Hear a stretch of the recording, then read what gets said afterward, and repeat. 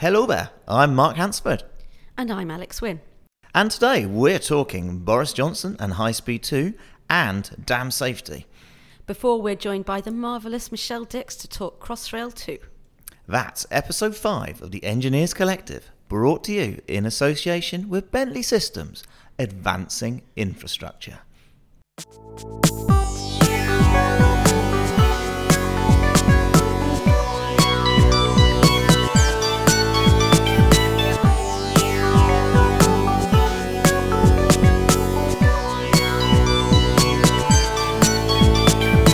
Around the world, engineers and architects, constructors and owner-operators are using Bentley software solutions to accelerate project delivery and improve asset performance for the infrastructure that sustains our economy and our environment. Together, we are advancing infrastructure. So Mark, this month you're bigging up the new Prime Minister Boris Johnson, I see. I certainly am, yeah. I think it's really interesting. He has made High Speed 2 his first major intervention as Prime Minister. Now, infrastructure? Well, in anything, really. Okay. I mean, before he went to France to meet the G7, he decided a major review of how and if HS2 proceeds is his first big thing. And I don't think we should be worried about that as an industry. He has appointed ex-chair of HS2, Doug Oakley, an old pal of his from Boris Island days, Thames Estuary Airport, when he was London Mayor, to come and do review for him. And I think what's significant really is, he's got Doug in to chair review, but he's also brought in Lord Berkeley, who is a staunch opponent of the scheme, to be the deputy chair of the project, who has always questioned it on the grounds that the money could be better spent elsewhere, as opposed to the project itself being sort of fundamentally flawed. And I think what we know about Doug when he was High Speed 2 chairman was his issue wasn't with the scheme. His issue was the way the government recognised the value of major infrastructure projects like High Speed 2. So I get the sense this review is really going to be more about the broader benefits of HS2 and how we amplify those better. Have we not already done that? And why would he do it? Why is he doing it, really? In your learned view?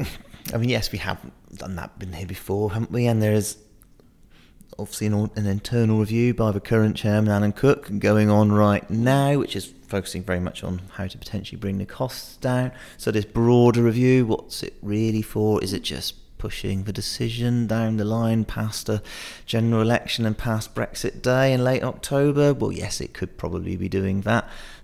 But that in itself isn't a bad thing, because let's face it, no one's going to sign off on this thing until we've extricated ourselves in the EU, or at least know what's happening, and until we've had a spending review. So the fact that we're spending that time doing a proper sensible review with a proper sensible chairman, that's kind of a good thing. And how surprised were you that it wasn't Heathrow that he first mentioned as one of his infrastructure projects to be paid attention to at this juncture, do you think? Well, that's interesting, isn't it? I know it's a privately funded project in the main, but I mean, there couldn't have been a much more vocal opponent of said project for many years. So what do we think? Is he Uxbridge MP? Is he either quietly letting Heathrow continue, or is he quietly making a lot of noise about High Speed 2 so that he can quietly can Heathrow? Which way? I'm intrigued. I am intrigued. A lot of people, I'm intrigued. I think a lot of people are intrigued. He's not said much about Heathrow yet as Prime Minister, has he? No, it's not been top of his agenda, but it does surprise me to a degree that HS2 was higher up the agenda for him, given the many years we had of considering there might be an island airport named after him in the estuary, and as London Mayor, and he has relentlessly been opposed to Heathrow. I mean, the most cutting remarks. But I guess Mr. Boris Johnson is not someone who fears changing his mind about anything, as we know. This is true. Of course, the fact he's going to be spending a bit of time with Doug Oakley means he might be dusting off his Thames Estuary Airport idea. Who knows? Still got to get over that whole wildlife bird strike issue, but we'll see. Never know. Yeah. Also, the fact it might be in completely the wrong place for geography of the UK. But we'll see what happens there. I mean, I'm intrigued. I think we're intrigued, aren't we? I think we definitely shouldn't be concerned about the HS2 review. How it dovetails with Alan Cook's review around cost saving, let's see. There's certainly a bit of talk around, and a bit you would think there could be some merit in a slight rephasing of how they build High Speed 2. Boris Johnson has already talked about the importance of the Leeds-Manchester link. So do we now see it starting from the north and moving south? HS3 first. Potentially. Now, and then when it gets to the south, even though he's former London mayor, I mean, does he stop at Old Oak Common? Well, we've written about that. It's entirely feasible. The station at Old Oak Common's been designed to accommodate it being a terminus. It's got good transport links. It will have better transport links. Will have better transport links when Crossrail 1 opens. Euston is very expensive, very complicated. Taking that and the tunnels on the approach to it out of the programme de-risk the programme massively. Yeah, you can definitely see that happening. That would be an interesting intervention that a new Prime Minister might like to make. But we'll see. And if you wanted to hear the opposite reason why you should never do that and should absolutely start at Euston and go all the way to Manchester, then just listen to last month's podcast where Andrew Norton gave us a very robust defence on why you should absolutely not be even thinking about terminating at Euston. Episode 3. It's well worth a listen. Now, Alex, you are concerned this month, I know, about the broader implications of the near-miss at Whaley Bridge and what that says about, well, dam safety, but I guess more broadly, the role of engineers as really responsible, competent checkers of infrastructure.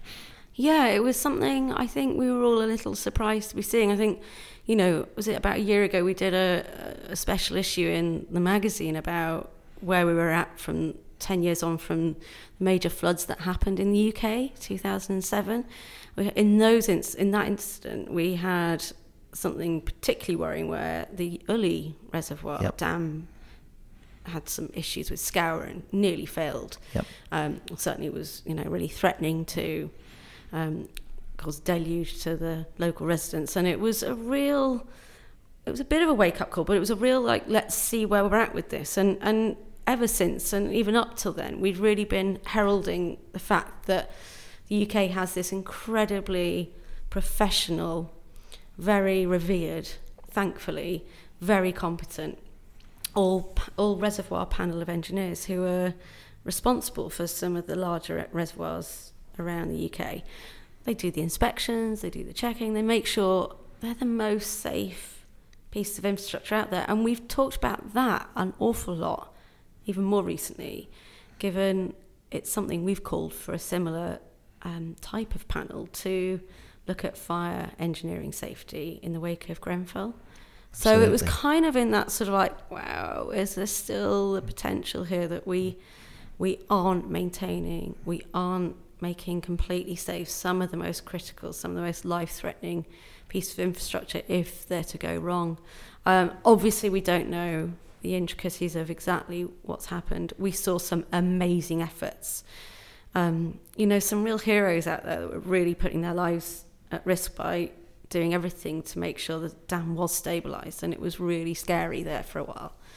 Major evacuations. It's something we thought was maybe happening abroad these days. We did an awful lot a while back on Oroville Dam in California, but I think it's a bit of a start warning again, was it not? It is. I mean, it's definitely, isn't it? It's that let's not be complacent call, most definitely.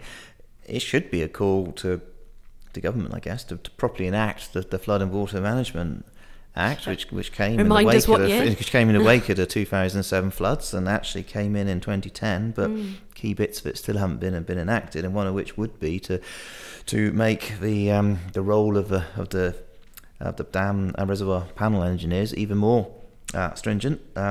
Bringing in smaller dams into the regime. Because at the moment it's over 25,000 cubic metre capacity dams that are subject to these stringent checks. But I think it was going even further to, some really quite, local, quite hard to find reservoirs actually would be covered by. They would. And that's not really going anywhere. So 10 years. 10 years. It highlights, doesn't it, that the people look at this stuff when something like Toddbrook comes along, and thankfully disaster was averted, but it just shows this stuff really does need stringent examination. As you say, we don't know what caused Toddbrook. It certainly was part of the inspection regime and had been inspected. So there will be some interesting examination going on as to why, when it was given a clean bill of health, it still had those issues. But notwithstanding that, there still needs to be some real focus given on critical civil engineering infrastructure. I just wonder if there is this conversation again about the skills that we really need to have some incredibly celebrated real peer review stuff going on in some of the most critical parts of our infrastructure. I just think there is a complacency there across the board. I don't think that necessarily is what we know has happened here, but I do think it raises that question. And perhaps it makes us think back to our first podcast, episode 1, where we talked to Ed McCann, IC Vice President, did the skills review for the ICE, where he had some very kind of bold views on the sort of the declining technical engineering competencies. And so just perhaps let's all go re-listen to Ed and remind ourselves of where the issues are at, because this is an issue that's not going to go away. Yeah. Digital technology is changing infrastructure. It's time to apply digital technology on infrastructure projects to close the productivity gap with other industries. Your organisation may already be going digital, but if it's struggling to embrace change or realise the benefits of digital technologies, Bentley invites you to gauge your organisation's progress by taking one of our Going Digital assessments at bentley.com/Going Digital. Well, we've talked one big infrastructure project, High Speed 2. Now we're going to talk about another one, Crossrail 2. And really pleased that we have with us here today Managing Director of Crossrail 2, the £41 billion project, which is next on the pipeline for London and the South East, Michèle Dix. So welcome, Michèle. Thank you for joining us this afternoon. Thank you, Mark, for inviting me here. Wonderful. So let's kick off. Crossrail 2, most people listening will know what it is, but obviously it's a potentially transformational rail project from southwest London to northeast London, boosting capacity, unlocking opportunities for jobs and prosperity. Would you like to just catch us up on where you're at right now with it? Yes, certainly. What I'd remind you of, it's not just a London scheme, though. It's a regional scheme. It extends from beyond London in the southwest and right through the middle of London to the north of London. And the impacts would be felt widely from the Wash to the Solent. So it's a regional scheme of regional importance. We actually first safeguarded a version of the scheme back in 2015. We've been developing the scheme, though, since 2008, when we started to develop the Mayor's Transport Strategy, and we had to sort of justify whether or not what was the predecessor to Crossrail 2, the Chelsea-Hackney line, was still needed. And much of the analytical work that took place in London, looking at the land uses and the transport needs, confirmed, yes, there'd still be a problem in that southwest to northeast corridor. So we did a lot of work looking at whether or not the Chelsea-Hackney line was the right scheme, or whether or not we needed to amend the alignment, taking into account things such as the Jubilee line and also all the work that had taken place in terms of the East London line. The outcome of that was a revised scheme, and we made a case for that to be sort of like taken forward. We got the buy-in from the DFT to develop a business case for that. And we submitted our first business case on Crossrail 2 in 2014.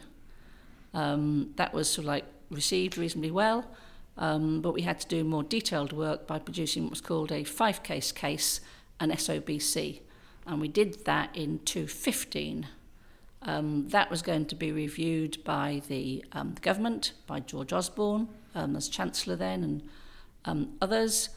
But what happened was that the National Infrastructure Commission was established, and it was one of the first jobs of the National Infrastructure Commission to say whether or not Crossrail 2 was the right scheme for London, and to look at what the public transport needs of London were. Andrew Dunnis was chair of the National Infrastructure Commission, and his team reviewed the scheme and concluded, yes, that's what London needed, Crossrail 2.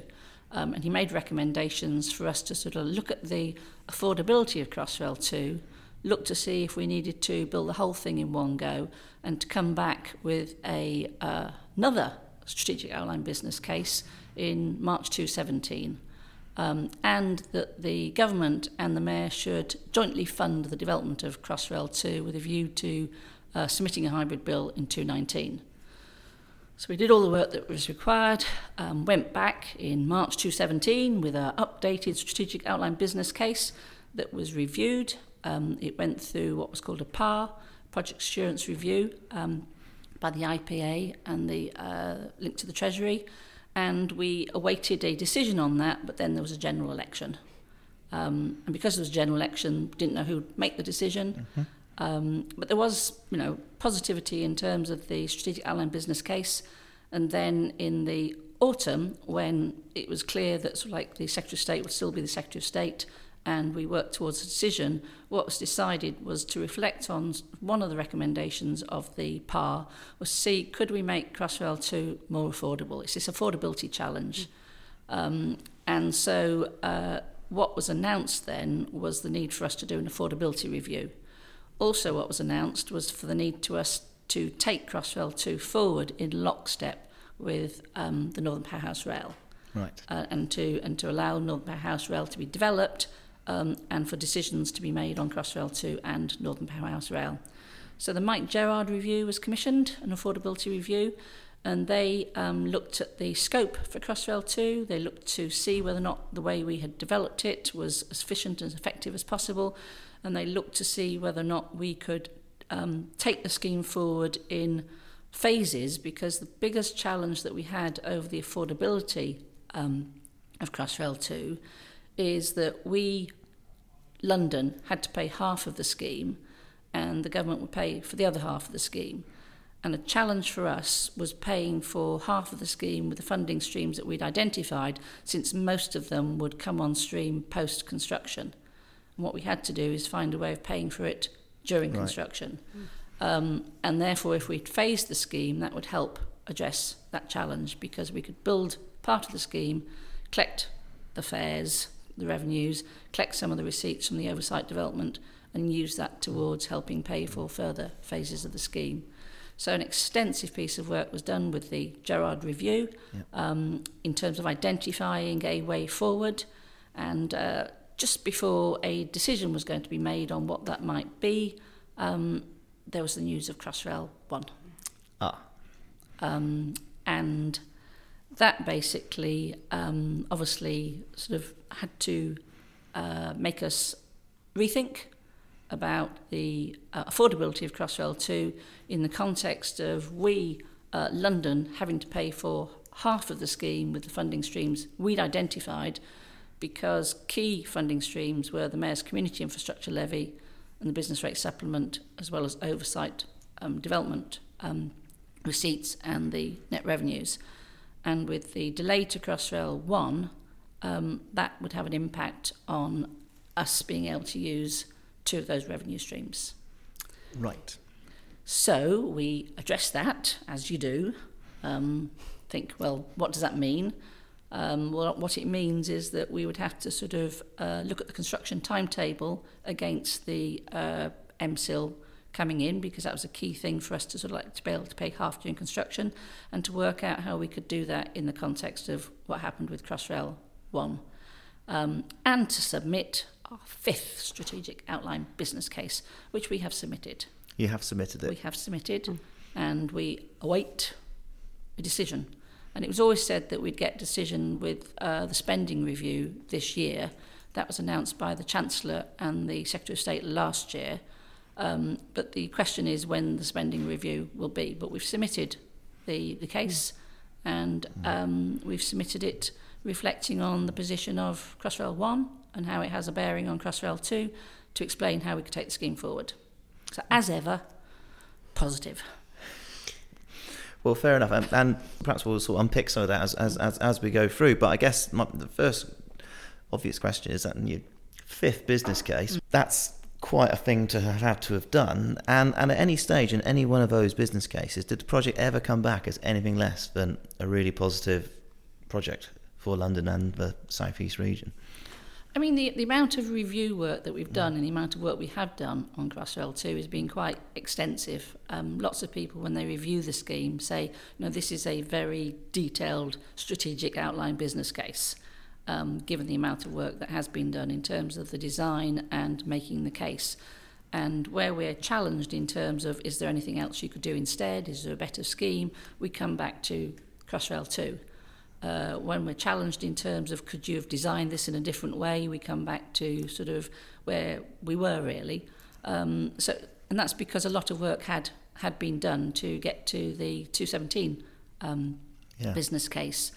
But I think sort of the key thing is coming up with a first phase that's going to cost X, that's affordable to London, but also is affordable to the taxpayer generally, because if the government has to pay half, it's how can it pay for half of Crossrail 2 whilst also ensuring that it can support other schemes. And we are sort of like supportive of that.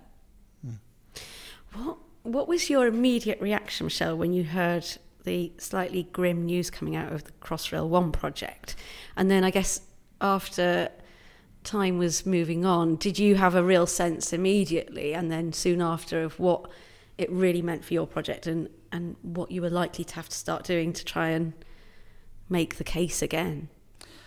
I think on the immediate news of Crossrail 1's delay, my view was it wasn't, I don't think anyone realised how long the delay would be, and therefore the impact wasn't fully understood. I think also the whole debate about who would pay for any costs associated with delay weren't understood.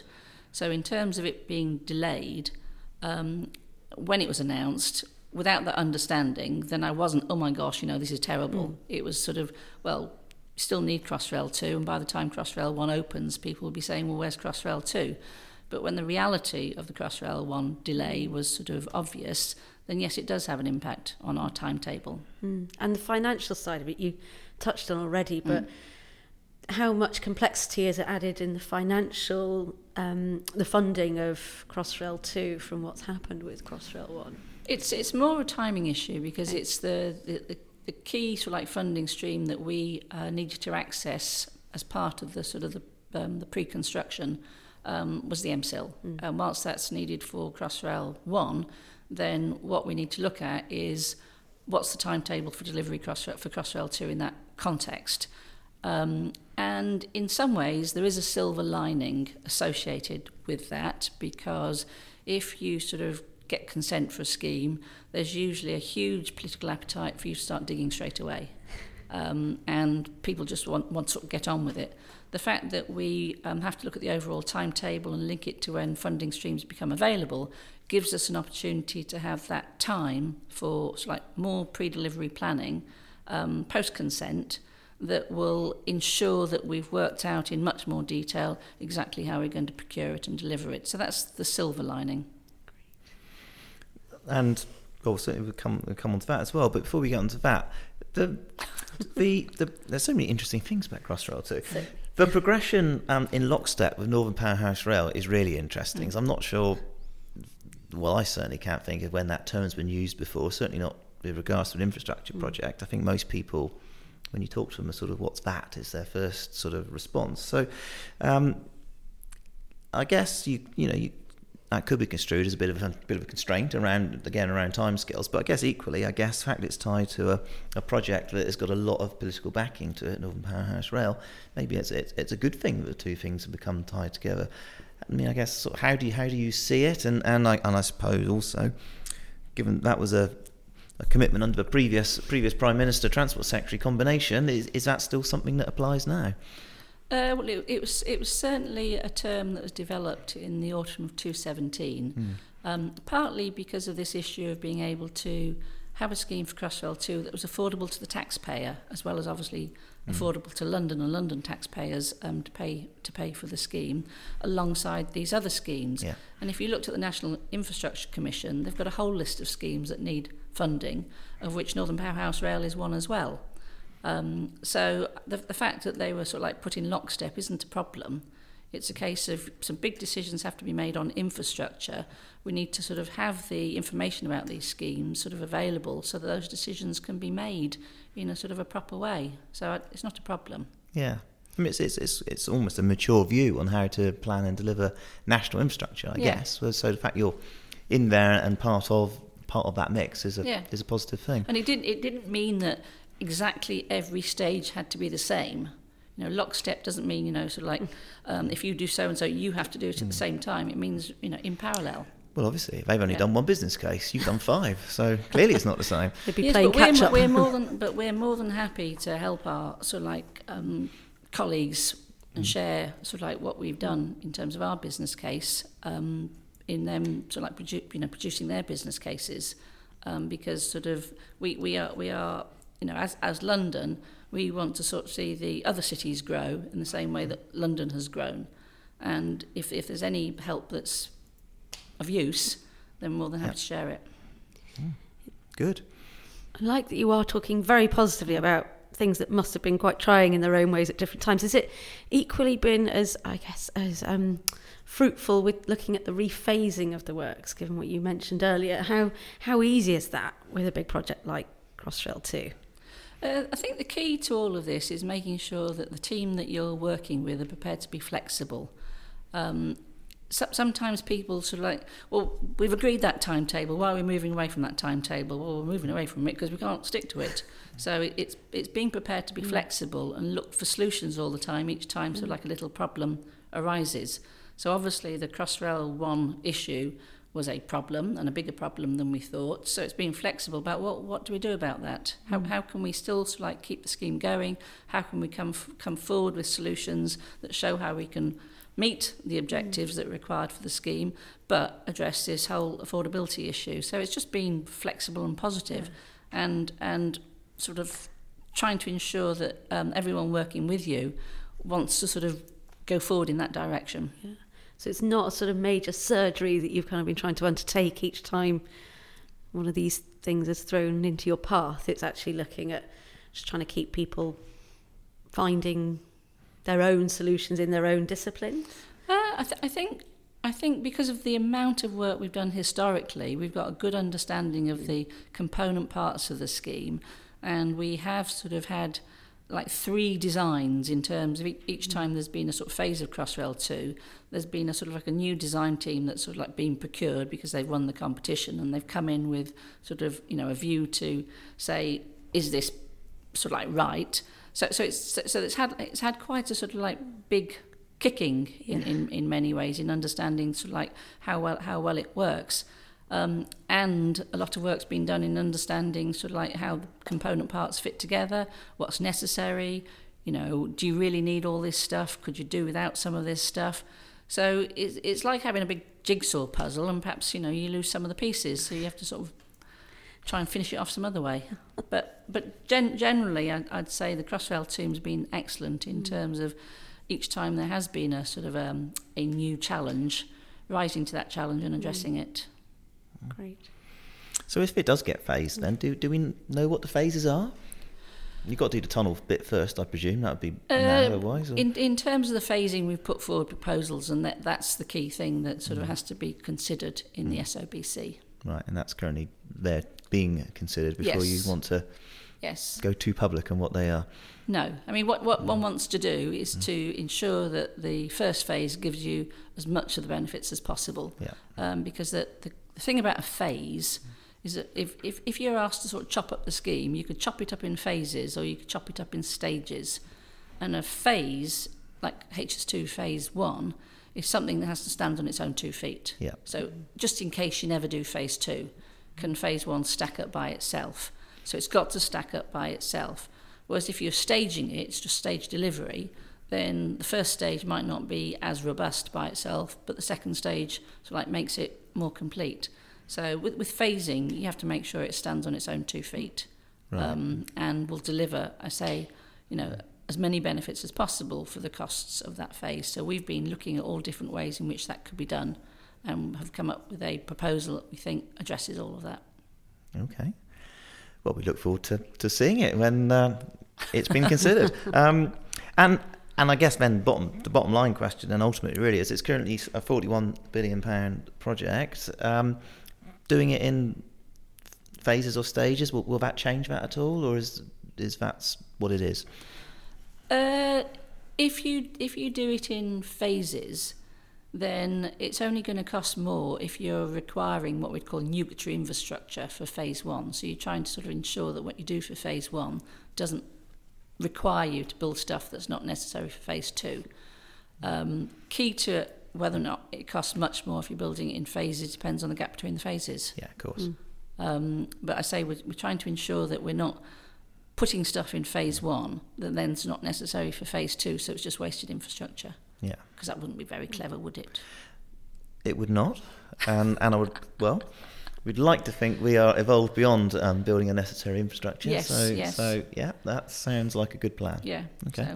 So then I guess then the killer question is, once it does get the go-ahead then, and whether it's staged, phased, or done in one big lump, can our industry deliver it for your 41 billion price or whatever the desired price is at that stage? It's a £29 billion project in 2014 prices. I'll just remind you of that. Just remind you of that. And yes, the industry can do it if the industry knows it's coming. I mean, it's all this business about sort of like having a pipeline of projects and having sort of like certainty that something's going to happen. Because if you know things are going to happen, then you can develop the resources that you need to address them. You just don't want to be told last minute, I need this, is there something shovel ready, and why can't you lot deliver it now? Yeah. So having a clear sort of strategy about what you want to deliver when, giving due notice that something's going to happen. Yes, the industry can respond to that. I think it is also important to look at all the different schemes that are being proposed and make sure you've got a sensible pipeline of delivering those schemes, so that you don't aim to do all of them at the same time, because that's not a it's I suppose a very big fat pipeline, isn't it? You want sort of like a series of sort of schemes where you're sort of like phasing that, so that's sensible for the industry. Yeah. How does the industry respond then, given all that and the efforts that have been going on from Treasury over the last 5+ years to create that pipeline, or at least it was a list, if nothing else, was it not? But given the political climate of late, and speaking from a position where you've had 5 strategic reviews, how does the industry have that confidence in that pipeline when it sees it, and how much faith is there in new infrastructure projects being announced, I suppose, on the more broad point? I think obviously there's been uncertainty in the past few years because of Brexit, that B word, The B word. and one hopes that sort of like post whenever it's going to be, if it's going to be, more certainty's going to be introduced. But at the same time, I mean, what a lot of people have said, and I agree with, certainly committing to infrastructure schemes is going to sort of send a positive signal to the industry that we're still open for business, and we're still going to grow, and we need these schemes to support growth. But industry needs to know that that's going to happen without sort of like being told, as I say, I want this to happen next year, I want it to happen as quickly as possible, and why aren't you lot ready? So having a long-term plan, and the National Infrastructure Commission has always wanted that to happen, which is why it's identified different schemes, why it's identified it's like top 12 and when they might happen. It's looked to see how they sort of pan out and the funding required for all of those in relation to each other, and said, well, it's affordable, and if it's affordable and it's phased, then it's a pipeline. And conversely, if you do get announcements that are very positive about infrastructure from whoever is in position to give that, and has been in the position to give that in the last couple of years, how quickly does industry, is it going to be able to latch onto that with that full confidence, do you think? Because again, are we not just perhaps going to be a bit tentative, or see very tentative steps from them in their response if it's sort of like, yes, it's announced, believers, it really will happen? And it's quite difficult to really make that promise from anyone, I suppose. Well, there's still a lot of interest from industry from these projects and wanting to work on these projects. And good people, faith. Sort of, and people are genuinely sort of like wanting to be involved in them. I think it's just the sort of challenge of, particularly on the construction side, knowing when all the people are needed to provide the resources. And obviously, if you've got more resources that are built in, trained yourself, so you're not sort of like fighting over resources for different projects because they've clashed in some way, then that's not a very clever thing either. But sort of like having that pipeline, making sure that there's clarity on what the timelines are for delivering it, industry would want to support it. I mean, they do. They're all wanting to work on stuff. And you talk about industry support. To what extent do you think the industry is supporting you around the kind of the broad objective of making these schemes more affordable? Crossrail 2 is many things, but one thing it certainly is a big tunnel. And Treasury has done a number of kind of looks at how do you make tunnelling more affordable in this country. The pipeline is always one kind of sort of reason thrown back as to why why it does cost more here, but surely there are other reasons, and innovating is an area which we could look at, we could do more in. So how much how much of that are you getting from the industry, and how much are you open to innovation in these kind of big projects? Well, there's two things. What are you asking for as clients, and what is the industry delivering, and what have you learnt from what you've just done? So if you've done something and it's cost you so and so to actually do, when it comes to doing it again, do you actually have to reinvent it? Do you have to sort of say, let's do it in a different way? Can you just not do it again, but do it better? There's lots of lessons learned from Crossrail 1 in terms of what they've constructed, and people will have views about whether or not they constructed it in exactly the same way again. If you give them the same challenge, we do it slightly differently because you've learned that you can do it, cheaply. It doesn't have to be as thick as that. It doesn't have to be done in that particular way. It could be done sort of like more cheaply, not using as much material. It could be done in terms of off-site manufacture, etc. But it doesn't have to be reinvented. It can be done again more cheaply. And certainly in some of the work that we've done on the costing for Crossrail 2, benchmarking, looking at all these sort of like programs that are out there about developing more efficient ways of construction, you can make sort of like savings of between 10 and 40%, depending on the sort of like the benchmarking that you're looking at. And therefore, there are gains to be made without going out and reinventing something brand new. Do you think... And I'm not going to use my lemon drizzle analogy. It's a great analogy. You'll have to read that in the magazine. Do you think that situation is totally comparable with where Crossrail 1 was at in its inception? Because I think we did hear an awful lot from Crossrail 1 in the various supplements that we published at the time, that it was a tried and tested approach. There was much that they'd learnt from CTRL at the time. Do you think... Was there a naivety there, or an ambition that didn't get realised? It feels hard to... the tunnelling for Crossrail 1 went very well. It's the stations, and obviously the complexity of the sort of systems and the whole thing being integrated together. So I think people do learn lessons, and it's also often easier to learn lessons if the personnel who've learnt them can then apply them. But learning from what other people have done and hearing the bad things and knowing about the bad things, I think is really important if you're going to sort of like deliver something better next time round. And people not being sort of like shy of sharing the things that have gone wrong, as opposed to saying everything that's gone well.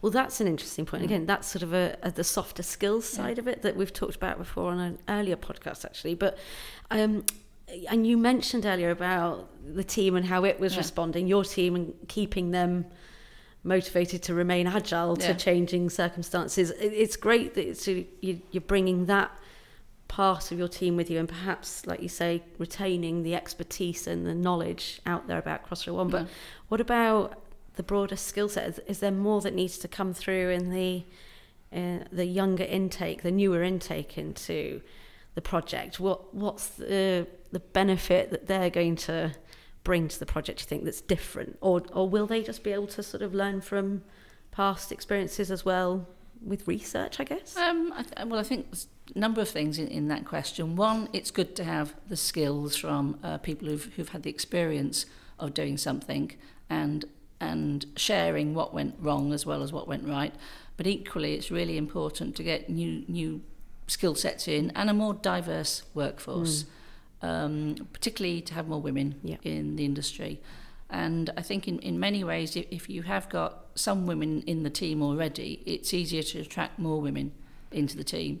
I went to Leeds University for the simple reason that in my day, back in the early 70s, if you went around the universities looking at civil engineering courses, quite often you'd be the only girl on the course in all 3 years. And I thought, well, that doesn't sound much fun, just being the only one. But Leeds had 10. Wow. I thought, well, I'm going there because I'll have some mates.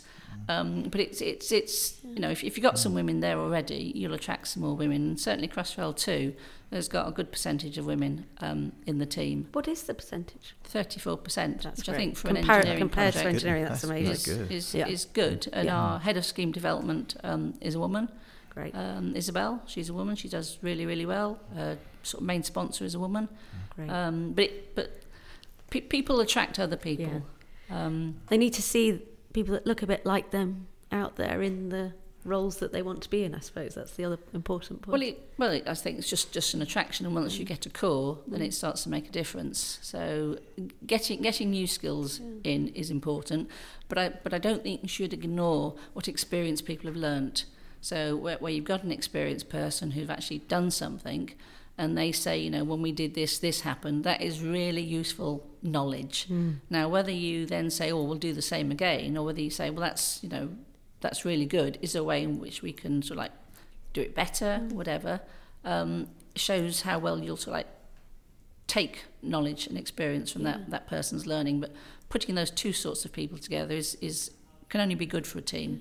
So people with experience and people willing to learn and people with different viewpoints all like melling together. And in reality, do you actually have some of those people from Crossrail who are feeling like they can be candid with you about how things might have gone so wrong and what you can get out of them?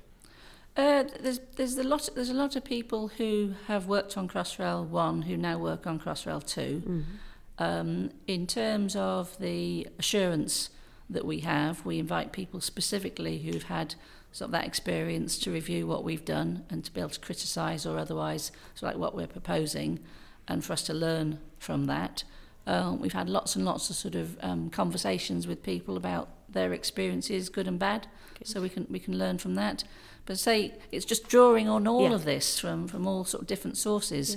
It's great to sort of talk to Mark Wilde about what he's learned from Crossrail 1. And all of that is relevant to what we might do going forward. Really relevant. I think people everywhere will just want to hear that's happening, won't they? I think, the Olympics really had a great endeavour, published a legacy website, but we're not sure that anyone anecdotally has ever really read back and been able to really use that material to great effect. So it's, I think, just on the sort of we're talking side. Well, the Major Projects Association has set up the Knowledge Hub, which seeks to sort of share knowledge and lessons learned from major projects.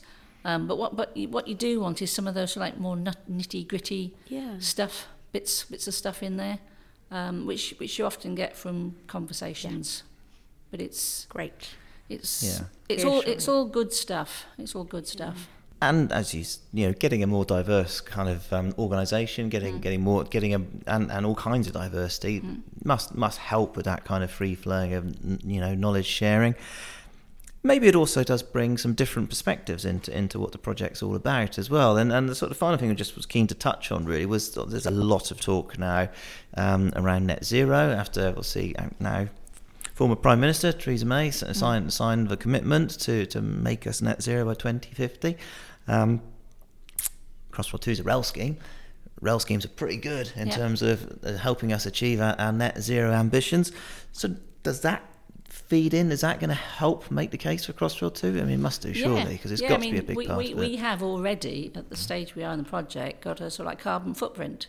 So we sort of calculated that for the scheme in terms of the impact that we will have in constructing it, in sort of like operating it, the impact it will have on the environment through its operations, and made commitments in terms of how we can try and reduce that carbon footprint, because obviously cement and concrete generate carbon, steels and stuff. So how can we construct it in a more carbon sort of like efficient way? in terms of the spoil removal. How can we minimise the amount of energy required in removing the spoil associated with the tunnel? So having that carbon footprint at this stage of the project is actually pretty innovative. Good. That's one area where one's innovative. Well, no, and that needs to be part of the mix more so, doesn't it? So that's really is quite encouraging. And some really good work with our sort of like suppliers on that in terms of developing that carbon footprint. So good stuff. Well, as well as making sure what we can do individually. So all over the office, we've got sort of like, the sustainability goals and sort of stuff that we as individuals can do to help reduce carbon. Actually, that is good to hear, 'cause I think sometimes it can feel a bit detached, or if you're looking at the project, you're not necessarily thinking that already you are the project collectively as a team, and there are things that can be done already. That's great. Yeah, so we've got a lot of that going on, and actually I'm in part influenced at home because sort of like all my family bar me's turned vegetarian, so to reduce carbon, and I still like a bacon butty. But the rest of the time, it's, be good. Well, thank you, Michelle. I did have one final question for you. You mentioned one B word already, the Brexit word. There's a second B word around, which is the new Prime Minister, Boris Johnson. Now, you used to work for Boris. I used to work for Mr. Boris Johnson, yes. You did. So we've asked the question this month, is he going to be our infrastructure champion? I mean, he was the man who pressed the button on Crossrail and numerous other, perhaps slightly more questionable infrastructure projects in London. So, what do you think? Is he our infrastructure czar? Well, the Prime Minister has been up to the north, and he's talked to the Northern Powerhouse Rail people how he supports the sort of like Manchester to Leeds railway, the new scheme there. He was supportive of Crossrail too. He initiated it with George Osborne at the time. Yep.